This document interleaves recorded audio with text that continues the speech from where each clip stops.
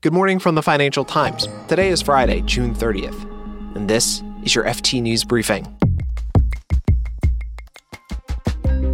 Corporate America is worried about a Supreme Court ruling on university admissions, and London's main water company is in trouble. Plus, the president of Belarus is in a tough spot. I'm Mark Filipino, and here's the news you need to start your day.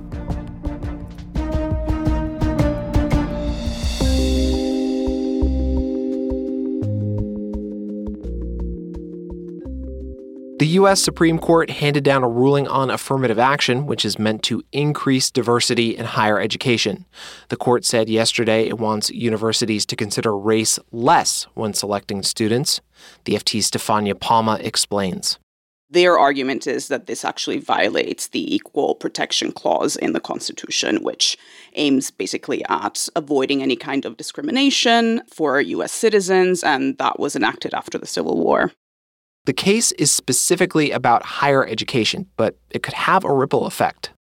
This sets a broader precedent, a legal precedent that could be used by critics of affirmative action using race, but perhaps could even be broadened to other elements that are used when considering, say, applicants or even people seeking jobs. Legal experts fear that basically this decision is a powerful endorsement that could be used by these critics, potentially in future legal challenges that could target universities, other education institutions, but also perhaps business or government.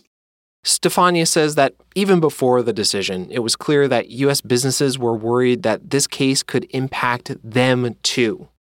Some of the biggest American corporate titans had filed documents in the Supreme Court case, arguing they were concerned that a ruling against the universities could actually diminish diversity in their hiring pool. But legal experts I spoke to also argue corporates are potentially also fearful they might be the targets of similar cases in the future. Stefania Palma is the FT's U.S. legal and enforcement correspondent. She covers the U.S. Supreme Court.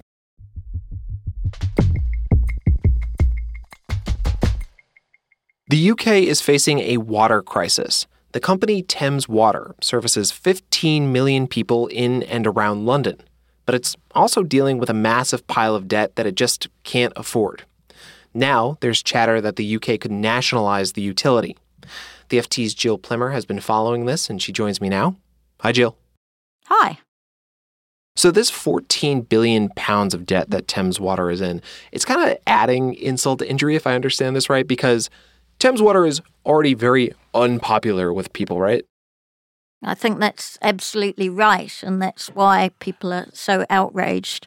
I mean, it has a terrible track record on sewage pollution. It's been proven that, sewage tips into the River Thames and tributaries, even when it's not raining, and hosepipe bans where people aren't allowed to turn their hoses on their gardens. So, Jill, how did Thames Water get into 14 billion pounds of debt? Well, it's a good question. All the water utilities in England and Wales were privatised with no debt in 1989. And now collectively they've built up 60 billion pounds of debt.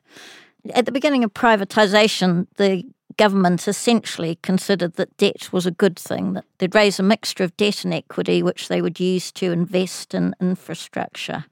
On the whole, that doesn't seem to have happened, and instead what's happened is they've paid out a lot of money in dividends, built up this debt, and now interest rates are rising, and they're all under pressure. So, Jill, Thames Chief Executive Sarah Bentley abruptly resigned this week, and the company announced that Adrian Montague will replace her. This is a lot that's happening in 1 week. Why is this all coming to a head right now? At Thames, it's meant to sign off on its accounts next week. So that's one issue. And the company had said last year that it needed to raise some money from its owners and the shareholders. And so far, it's only raised a fraction of what it said it needed. And it's just unclear whether the shareholders will come through and put more money into the company. But there's also been some talk that the UK could nationalize Thames Water. Would this actually improve service? Well, I think the important thing is that for customers, it would be absolutely fine. The taps won't run dry, the sewage services won't be blocked or stop. What would really improve services would be a big injection of money. And the trouble is that all the expenditure by water companies is paid for by customers. And now customers all of us have already faced a big increase in our water bills this year. And there's a cost of living crisis in the UK. And it's just not clear that customers can withstand another huge rise in water bills, even if they care very much about sewage outflows. Jill Plimmer is the FT's infrastructure reporter. Thanks, Jill. Thanks very much.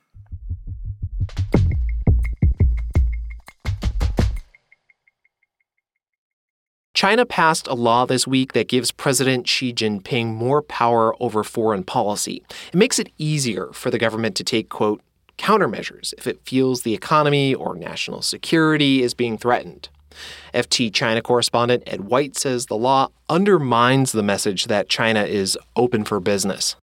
When you look at the detail here, the Chinese government has put in place something that deepens Xi Jinping's control over foreign policy while also undermining Beijing's attempts to attract international investment. And so my reading of this is that this is why the law is so important, is that it's another piece of legislation that China can use to justify actions both on the soft power side of things, so projecting power abroad through those policies of Xi Jinping, but also on the sharper end of things, if it does want to ramp up restrictions on foreign companies or cut off China-made technology or Chinese resources from other countries or other companies.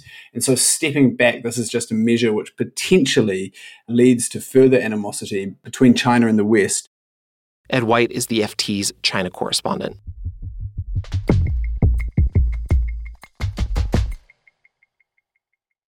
Belarus President Alexander Lukashenko made headlines this week. He brokered a truce between Russian President Vladimir Putin and Yevgeny Prigozhin, who's the head of the Wagner Group. Lukashenko got Prigozhin to stop Wagner's march toward Moscow, and as part of the deal, Prigozhin got safe haven in Belarus. The FT's Central Europe correspondent, Raphael Minder, explains that Lukashenko basically owes Putin one. It's a long relationship between the two in which Putin has always had the upper hand. The upper hand became basically much, much stronger in 2020 when Lukashenko faced mass street protests against his re-election, which was judged fraudulent by pretty much everybody, the US, the EU. And at that point, he called on Putin to help, and Putin did, and basically was probably ready to intervene with troops if that had been required. Since then, Lukashenko basically tied himself to the whole project of full-scale invasion of Ukraine last year. He's now also agreed to have Russian nuclear missiles on his territory.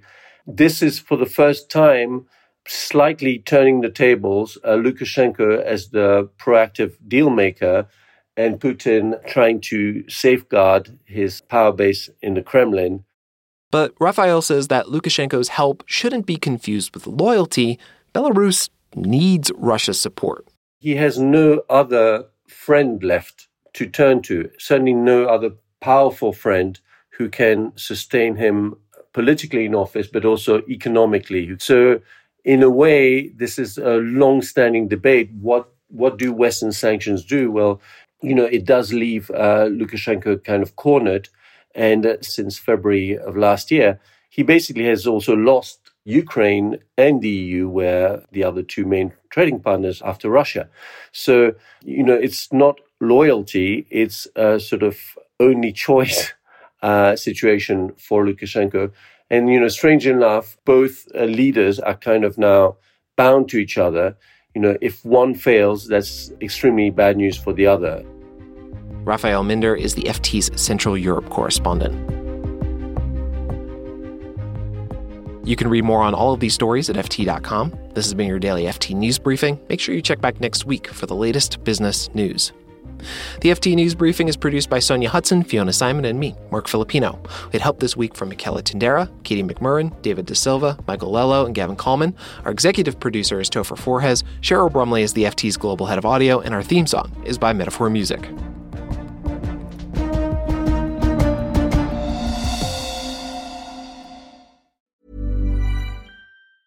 Hi, Hi, this is Janice Torres from Yo Quiero Dinero.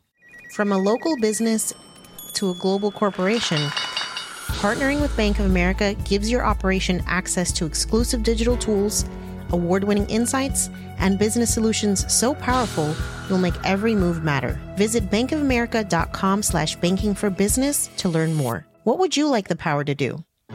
Bank of America, N.A., copyright 2024.